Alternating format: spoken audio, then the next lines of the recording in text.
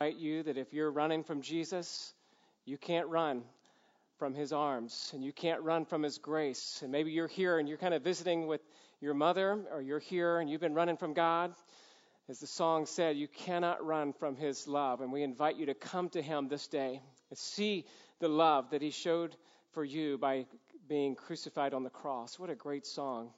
Jesus loves me. Amen. Well, if you have your Bibles with you, open up to Joshua chapter 2. And you can take out your outline there in your bulletin if you'd like to take some notes with us this morning. And maybe when you see the outline, you're just a little bit confused, thinking, what is going on here? Because the outline, the title of the sermon is, What Every Godly Mama Can Learn from Rahab. Now, if you've been in the church for any amount of time, you know that Rahab is referred to as Rahab the prostitute, as we'll soon see here. But you need to also know that if that's all you know her as, then you don't know the story of her life. Because Rahab is a picture of the gospel. And the New Testament lists her in the hall of faith. And so what I'm trying to do this morning is just remind all of us this morning that we have a lot of lessons that we can learn from Rahab, who eventually became a godly mom, and we'll see here in just a bit, even belongs in the royal line of Christ. So in case you're wondering where I'm going, hopefully you already see the big picture. I just gave out some of my shouting points there later in the sermon, but I wanted to make sure you're tracking with me of why we're looking at this story of Rahab. Okay, so I want to just say that Mother's Day is always a special day as we have the joy of thanking God for giving us life through our moms and through our dads. Mother's Day is a day that we can be thankful for and express gratitude to our mothers. Mother's Day is a day to pause and think about the love and the sacrifice and the joy that we have when we just remember our moms. And so let me just say thank you to all of the Placerita moms out there this morning. Thank you for being godly moms. In fact, I want to just give thanks to the Lord to you moms this morning. Let's just thank our moms for your hard work and sacrifice. Honestly, a church would not be a church without godly mamas. And so we're so thankful for the example we see in you. And my goal this morning is to encourage you. And so I want to just mention, if I can, just a few sentiments and sayings that we think about oftentimes at Mother's Day. The world to you might be, or let me say that one again, excuse me. To the world, you might be one person. But to one person, you might be the world. Now, here's another one. Being a full-time mother is one of the highest salaried jobs since the payment is in pure love. Got to appreciate that, right? There's only one pretty child in the world, and every mother has it. If you've got more than one kid, that's a problem for you, right? But if that's true, I wonder why it is said that mama does everything for the baby who responds by saying, Dada first. Sorry, moms, that's just the way it is in some homes, all right? How about this one? A suburban mother's role is to deliver children obstetrically once and then by car forever after. So if you take your kids around to a lot of ball practice and dancing lessons, you know what I'm talking about, right? Here's another comment. The one thing children wear out faster than shoes is parents. Parenthood is a passing of the baton, followed by a lifelong disagreement as to who dropped it. Hey, we know who dropped it. It wasn't mama, all right?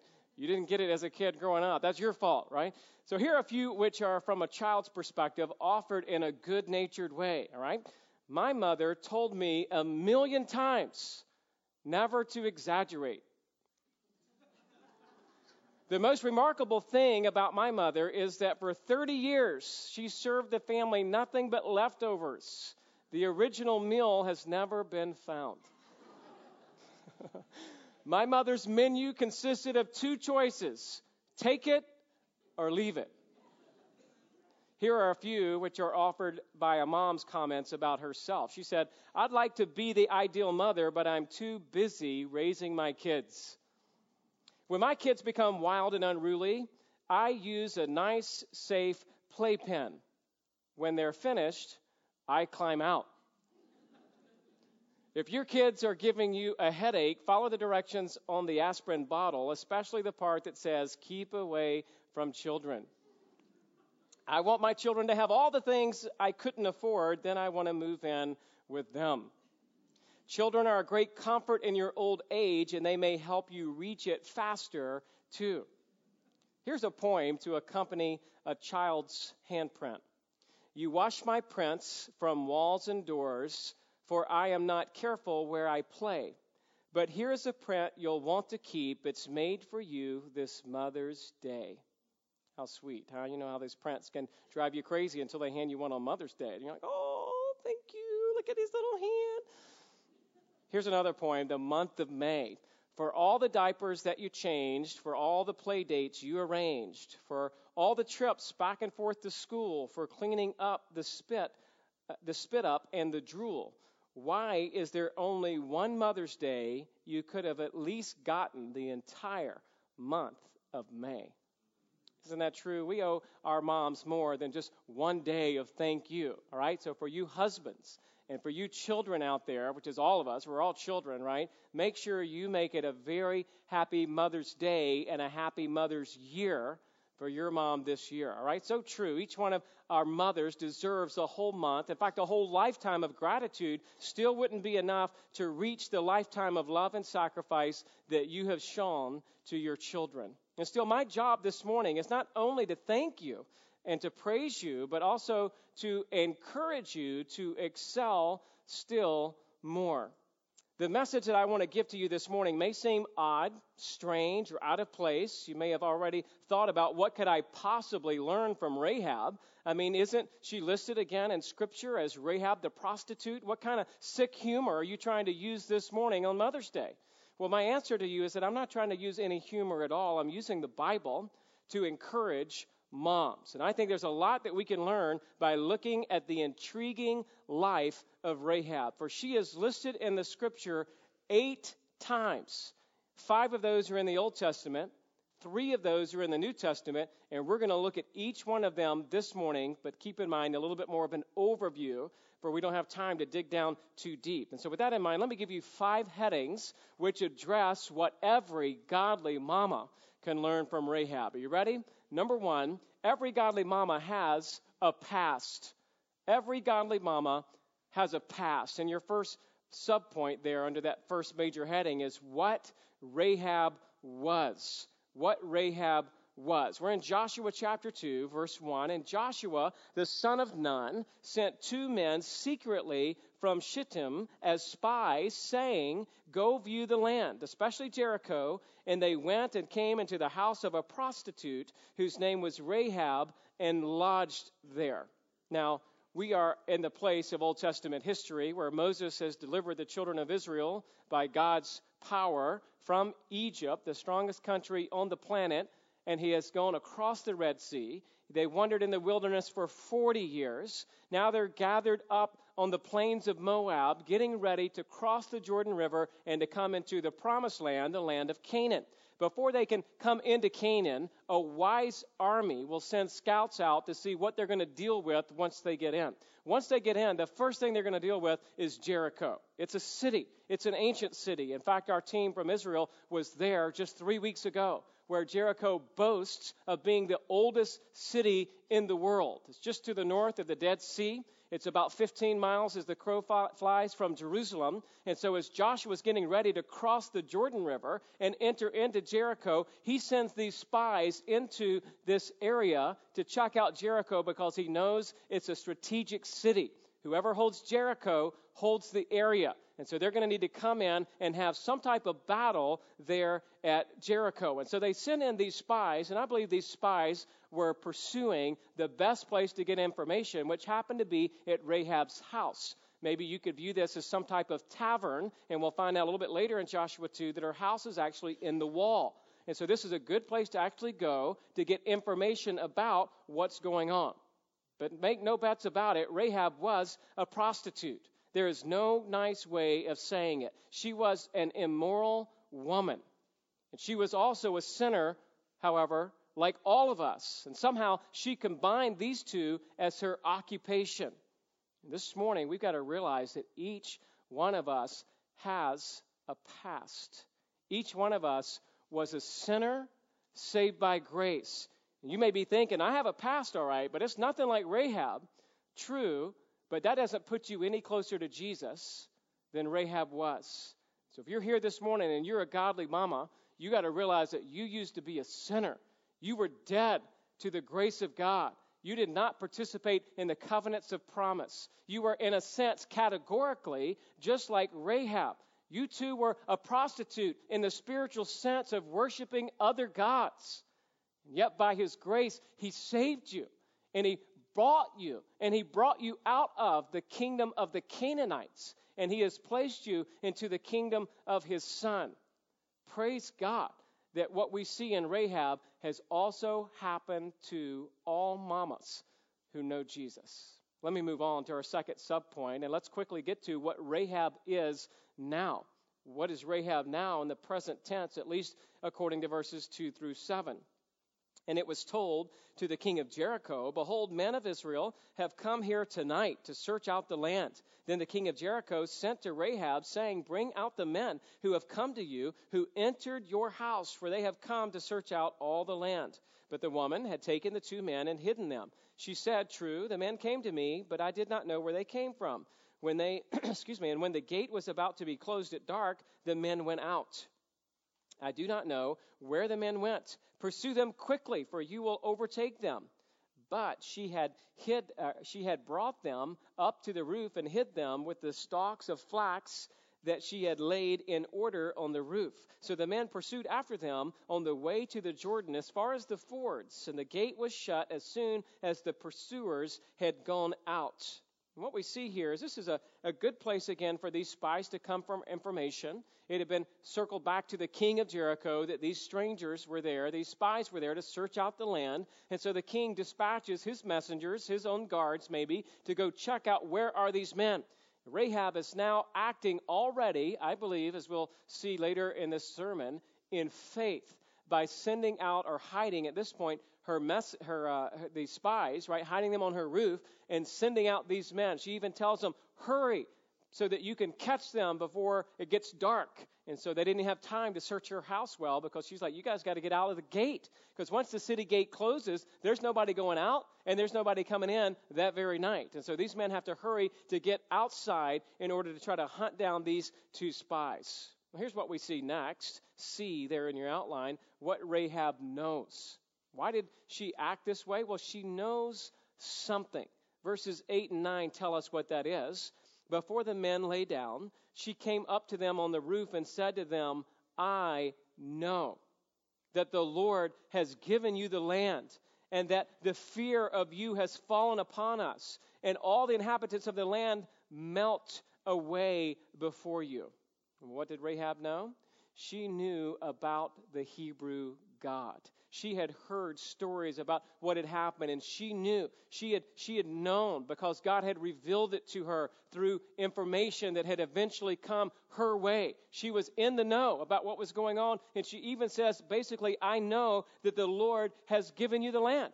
I know that you guys are going to come in, conquer Canaan, have the promised land. I know that. So we're already seeing here possibly a statement of faith by Rahab. And she knew what she knew because she had heard. That's your next blank, what Rahab had heard, verses 10 and 11. For we have heard how the Lord dried up the water of the Red Sea before you when you came out of Egypt, and what you did to the 2 kings of the Amorites who were beyond the Jordan, to Sihon and Og, whom you devoted to destruction. And as soon as we heard it, our hearts melted, and there was no spirit left in any man because of you, for the Lord your God, He is God in the heavens above and on the earth beneath. Now again, we're seeing some pretty incredible statements here, that faith comes from hearing, right? That Romans tells us that. She had heard about this work, and evidently, according to the New Testament, that we'll get to in a moment, she's acting in faith. She believes in this Lord over the heavens and of the earth. She believes that God will do a work here and give this land again to these Israelites. In Numbers 21, 23 to 26 and 33 to 35 tells the story about how those other 2 kings of the Amorites were decimated. They were destroyed. When they got in Israel's way, God gave Israel great victory, and they won and inhabited those areas. And so she's saying, hey, I know because of what I've heard, that what happened to them will ultimately happen to us. I wonder if you have as much confidence as Rahab. I wonder if you believe the word of God like she believed what she heard. I wonder if you have confidence that your God always wins. I wonder if you believe what the Bible tells you about disciplining your children in love, that it does work. May not seem like it in the moment. May seem like, well, my word, I broke a spoon, I broke this, I broke that, they're still misbehaving. I don't know if this works. I think I'll go out and find some secular psychologist to help me out. Listen to me. That's man's wisdom. God has given his wisdom in his word, has told you how to act and function as a mom. Do you believe it? Are you applying it? Do you have courage? Do you have boldness to apply God's word in your life like Rahab seems to be applying what she had heard in a very courageous way? Look next with me, if you will, about what Rahab wants. What is it that she wants in verses 12 through 14? Now then, please swear to me by the Lord that as I have dealt kindly with you, you also will deal kindly with my father's house, and give me a sure sign that you will save alive my father and mother, my brothers and sisters, and all who belong to them, and deliver our lives from death. And the men said to her, our life for yours, even to death. If you do not tell this business of ours, then when the Lord gives us the land, we will deal kindly and faithfully with you. What does Rahab want? Let me suggest to you that Rahab wants mercy. She wants the mercy of God that she and her family could continue to live. Notice in the text, she's not married yet, so she's going to become a mama in a little bit. But right now, she wants to save her father, her mother, her brothers and sisters, and she wants out. She wants out of Jericho, and she wants to live in a community of faith. She wants out of the world, and she wants to walk in the light. She believes in this God. She wants to come to him, and she's willing to sacrifice her very life in order to spare her family. I wonder if you moms have that kind of desire to risk your life in order to save your family by telling them of the truth of God. Notice next what Rahab did. What Rahab did in verses 15 and 16. Then she let them down by a rope through the window, for her house was built into the city wall, so that she lived in the wall. And she said to them, go into the hills, or the pursuers will encounter you, and hide there 3 days until the pursuers have returned. Then afterward you may go your way. What did Rahab do? Well, she simply gave excellent advice. She is a smart woman. She is very in tune with the best way that these particular spies could escape, hang out for 3 days, then later return back to the general Joshua on the other side of the Jordan River. Rahab simply gave them great advice to help their plan succeed to get back home. Next, we see this, what Rahab was instructed to do. They instruct her to do something very specific. Let's see if she does it. Verses 17 through 21, we read this. Then the man said to her, we will be guiltless with respect to this oath of yours that you have made us swear. Behold, when we come into the land, you shall tie this scarlet cord into the window through which you let us down, and you shall gather into your house your father and mother and brothers and all of your father's household. And then if anyone goes out of the doors of your house into the street, his blood shall be on his head, and we shall be guiltless. But if a hand is laid on anyone who is with you in the house, his blood shall be on our head. But if you tell this business of ours, then we shall be guiltless with respect to your oath that you have made us swear. And she said, according to your words, so be it. Then she sent them away, and they departed. She tied the scarlet cord in the window. That may seem like a simple thing, but they tell her very specifically, scarlet cord, let us down, leave this here as a marker by which we can identify you after we come conquer Jericho. I like the way that Rahab was simply pleading with them for her life, also in being instructed and following with what seems like immediate obedience. She's a woman of faith. She obeys the instruction that she receives by tying the scarlet cord out of that window. let me move on to H, what Rahab enabled to happen. What she enabled to happen is this, verses 22 to the end of the chapter. They departed, went into the hills, and remained there 3 days until the pursuers returned, and the pursuers searched all along the way and found nothing. Then the two men returned. They came down from the hills and passed over and came to Joshua, the son of Nun, and they told him all that had happened to them. And they said to Joshua, truly, the Lord has given all the land into our hands, and also all the inhabitants of the land melt away because of us. You see, Rahab, in the sovereign plan of God, was part of the way of escape for these spies. Had these spies not escaped, is it possible that Joshua would have never conquered? Now, the answer is, of course he would have conquered. But this is plan A, and God ordained plan A to happen exactly like it happened. He sovereignly chose to use Rahab to be a part of his plan.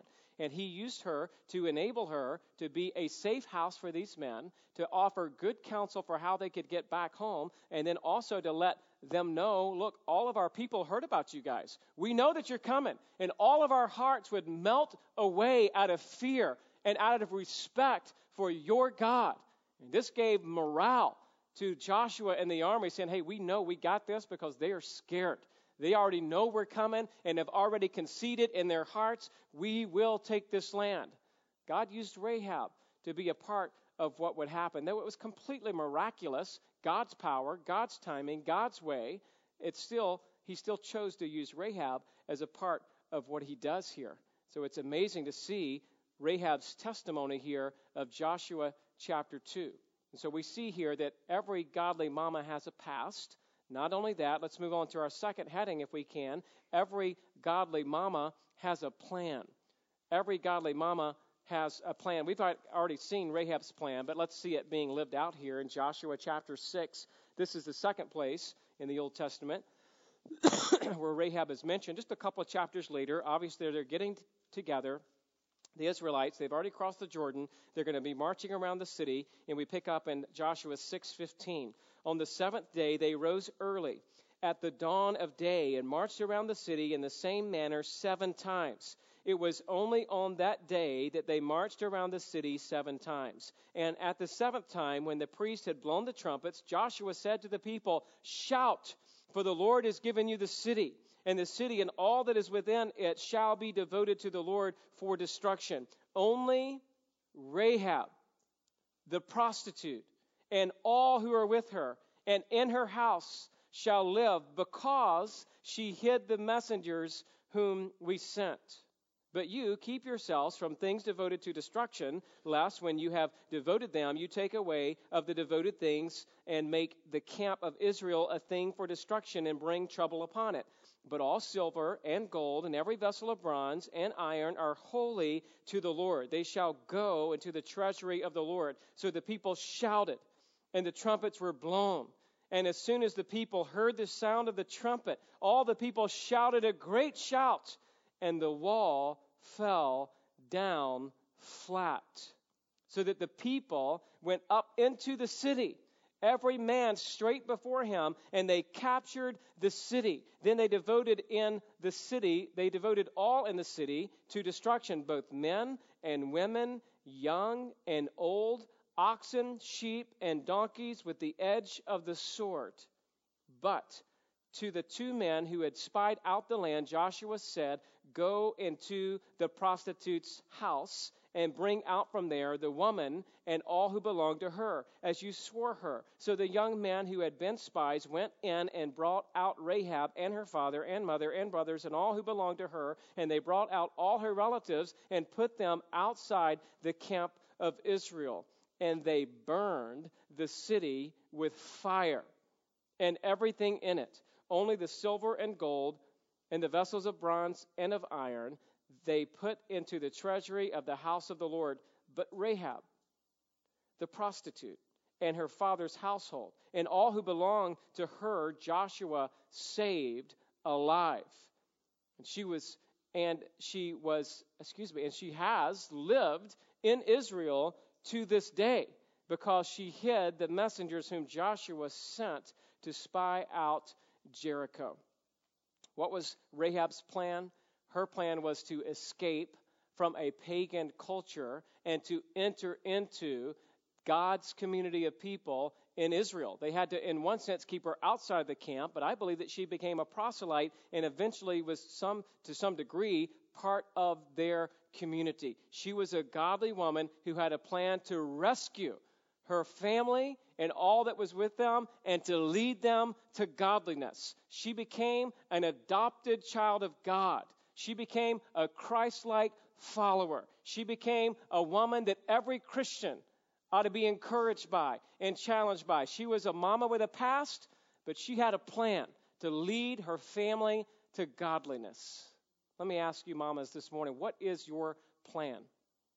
Is your plan to just get through these years until you can finally retire and see the kids go along their way? Is your plan to, as often as you can, to take breaks from your child, though we certainly need them? Or do you see every moment that God's given you with your child as a gift from God and an opportunity for you to be a gospel picture to your child, to rescue them out of the darkest dark and bring them into the lightest light? What is your plan with your children? May God use you in a mighty way to bring them with you wherever you go, that you would lead them to the throne of grace, and that you would bow before your Creator, and Lord willing, God would grace them with salvation. Let me move on. Third, every godly mama has a place. Every godly mama has a place. Now we're going to transition, if we can, to the New Testament. I want to talk to you about the genealogy in Matthew. So Matthew chapter 1 and verse 5. The genealogy of Matthew traces the royal line of Jesus through Joseph. The genealogy in the Gospel of Luke traces the line of Christ biologically through Mary. Okay? So this is tracing the line. Let's see who we read in this line of Christ, the royal line of Christ, in Matthew chapter 1 and verse 5. And Salmon, the father of Boaz, by Rahab. And Boaz, the father of Obed, by Ruth. And Obed, the father of Jesse. And Jesse, the father of David, the king. You see what I'm seeing? Rahab is in the royal line of Christ. Now, let me just clarify something here. If you just read this at face value, you think, wow, Rahab is really close to David. How does that work? Because they're 400 years apart. Well, good conservative scholars will simply say that this particular genealogy does not capture every single person, but highlights the people that need to be highlighted according to the Holy Spirit of God, which inspired this text. And so there's about 400 years between Rahab and David, but we see very clearly she is in the line. This, we believe, is Rahab of Jericho, who was brought into the community of Israel, was a proselyte, converted, was a Christian, if you will, Old Testament Christian, who now has a special place in the line of Christ. What can you learn from that? Mama, you have a special place. You may be from nowhere, and you may feel like you're going nowhere. You may not have a degree. You may have never worked a professional job. You may have never even had a job. The world would say to you, you're nothing. That's a social wreck and a nightmare, and you're a failure. But God would say to you this morning, you got a place in God's plan. You have a place in the plan of God to bring a royal heritage of the gospel to your children and to all of those that you influence. You have an opportunity because you have a special place in the line of God. Turn with me, if you will, to 2 Timothy chapter 1, verse 5. 2 Timothy 1:5. You ladies know where I'm going. We're talking here a little bit about this place that we have in being a godly influence through generations. Here's what Paul writes to Timothy, 2 Timothy 1:5. I am reminded of your sincere faith. Paul talking to Timothy. I'm reminded of your sincere faith, a faith that dwelt first in your grandmother, Lois, and in your mother, Eunice, and now, I am sure, dwells in you as well. What is Paul doing? He's reminding us that faithful young Timothy had a faithful mom named Eunice and a faithful grandmother named Lois, who were godly women mentioned in Scripture. Hello, where is grandpa mentioned here? Where is dad? It's a little disappointing, but these women stepped up because they had a place in having an influence on their kids for the glory of God. And this young man, Timothy, apparently saved at a young age, largely influenced by the place that his mother had in his life. A godly mom and a godly grandmother. If you're here and you're a grandmother, you still have a place. You have an influence. If you're here and you're a mom, you have a place. You have an influence in leading your children to the royal glory of the Lord Jesus Christ. That you could be in the line of leading them spiritually, a spiritual heritage to the Lord Jesus Christ. Don't ever think that you're worthless or invaluable because you're not making money. You're making something far more important than money could ever buy. You're being a Christian witness to your kids. Let me move on because you guys are getting quiet. Number 4, all right? Every godly mama has a point. Every godly mama has a point. Hebrews chapter 11. This is the second place that she's mentioned in the New Testament. We're talking here about the hall of faith. The hall of faith, godly men, godly women, both mentioned in this account of the hall of faith of those who are that the author of Hebrews points to for us to learn from. And who do we find? Lo and behold, Rahab. Hebrews chapter 11. I'll start in verse 29. We read this, by faith the people crossed the Red Sea as on dry land. But the Egyptians, when they attempted to do the same, were drowned.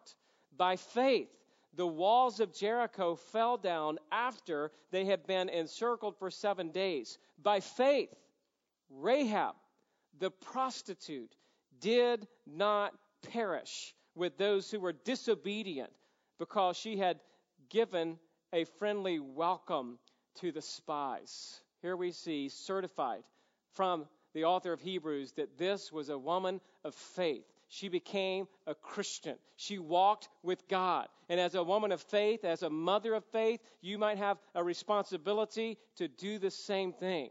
That God's called you to walk by faith, that you would have a godly influence on not only your husband, not only on your children, but on other mothers as well. You see, Rahab is influencing you today.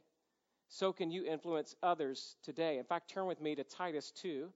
Come on, every woman loves Titus 2. Titus 2, verses 3 through 5. This is an opportunity you have as a godly mom, not only again to influence your husband and your children, but to influence other godly women. Titus 2, starting in verse 3, older women likewise are to be reverent in behavior, not slanderers or slaves to much wine. Stop drinking. That's what he's saying to the older women. They are to teach what is good.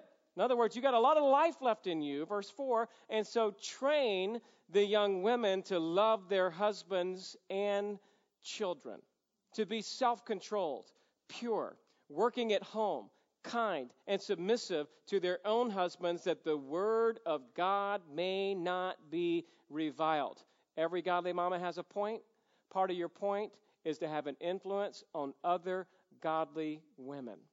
We have in this church many godly women who are in their 20s and 30s having kids, and they need help.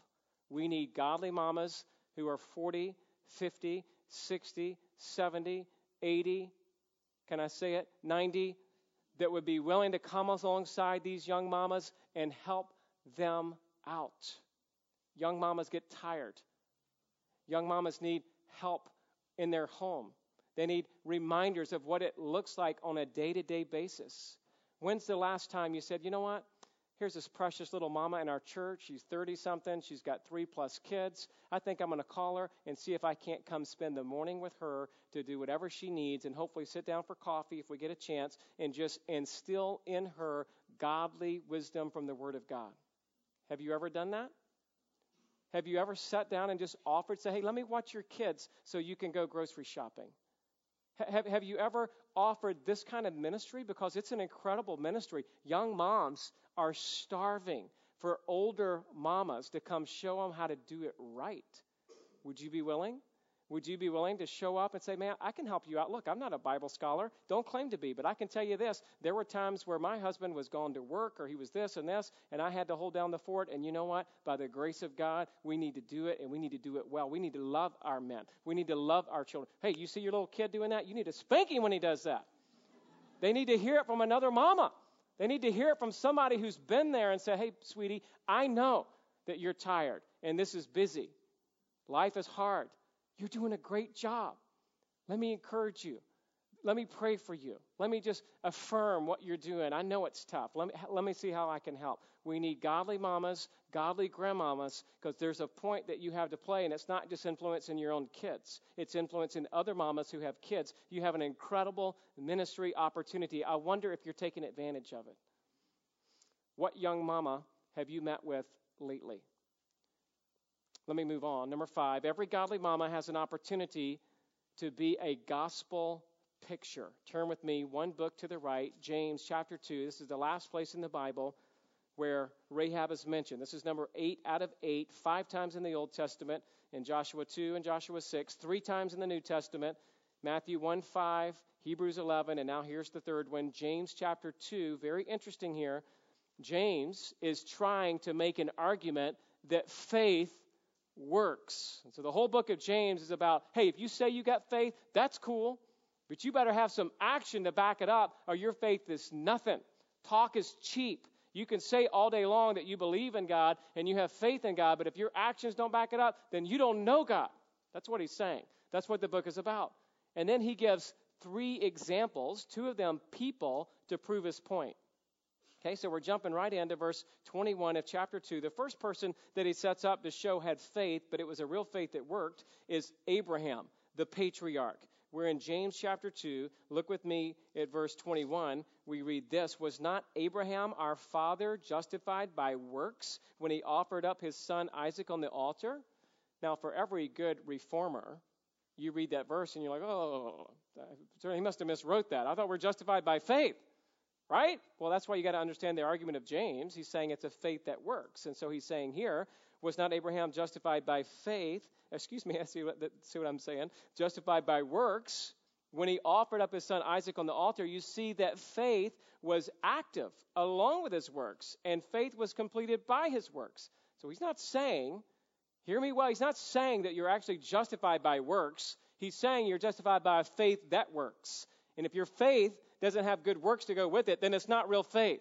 And he uses Abraham as an example because Abraham was willing to demonstrate his faith by taking Isaac to the Mount Moriah to sacrifice him in Genesis 22. And because of that, he says that his faith was completed by works, verse 23. And the scripture was fulfilled that says Abraham believed God, and it was counted to him as righteousness. In other words, before the law ever came to be, Abraham was already declared righteous, not because he was a lawkeeper, but because God saved him by faith, which worked. You following with me? And then it says this, and it was counted unto him as righteousness. In other words, righteousness comes through faith, not through the law. And he was called a friend of God.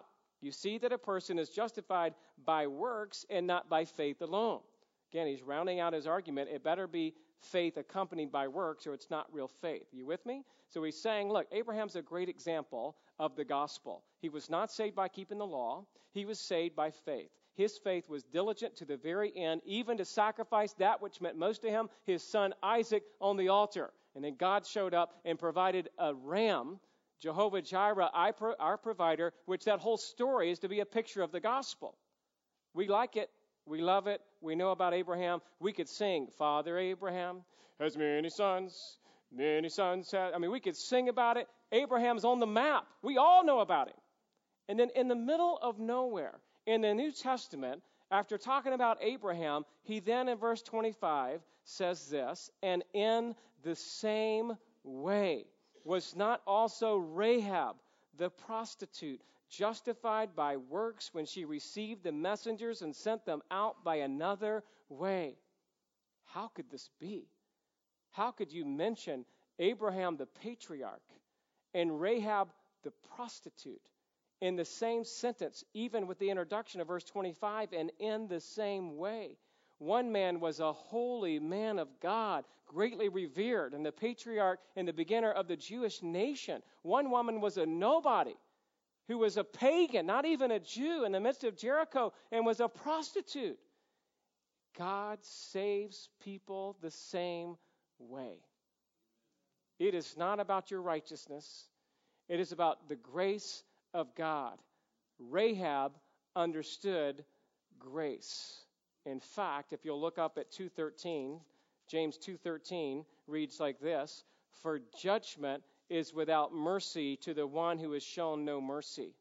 Mercy triumphs over judgment. Which one is stronger, mercy or judgment? According to this verse, mercy triumphs over judgment. Rahab had shown mercy to these two spies, demonstrating she was indeed a woman of faith. Therefore, she experienced the mercy of God, escaped a pagan culture, came to live with the Israelites, married into the Israelite family, expressed a family apparently that became the royal line of Joseph, is mentioned in the New Testament and in the Hall of Faith, and now we see her here as a picture of the gospel. If God can save Rahab and use her in an abundant way, then God can save you. Maybe you're a mama this morning and you don't know Christ. Maybe you truly are outside of the covenants of promise. You're outside of the church community. You don't know what's going on. You just happen to show up this morning because it's Mother's Day and it's a nice thing to do on Sunday. Well, let me encourage you. God may be calling you out of Jericho and into Jerusalem. God may be calling you out of the darkness and into light. And this picture for you or for every mama who already knows Christ is a reminder that your goal is to be a picture of the Lord Jesus Christ. Not by your works, not by what you do. Ultimately, it's by faith that works. It's leading your kids to Christ and letting them know that why you do what you do has to do with the fact that you've been transformed by the glorious gospel, and now you work with joy and you work with satisfaction in God.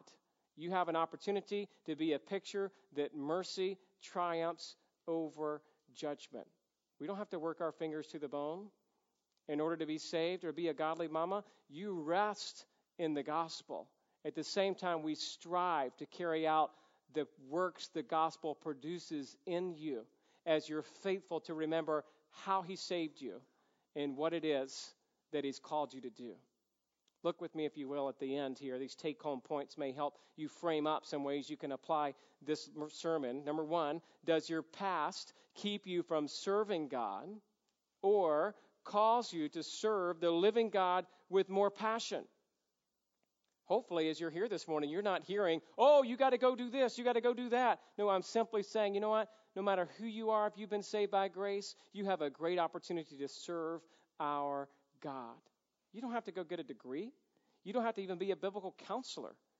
All you got to do is look to Christ and live for Christ, so that no matter what your past is, that doesn't cause you to stumble or be down on yourself in any way, but it enables you to look to Christ, who fuels you with passion and with energy to live out your God-given calling, to raise, if God's given you, offspring to the glory of God, little boys and little girls who are image bearers of God. You have an opportunity to serve them with more passion by remembering what you came out of.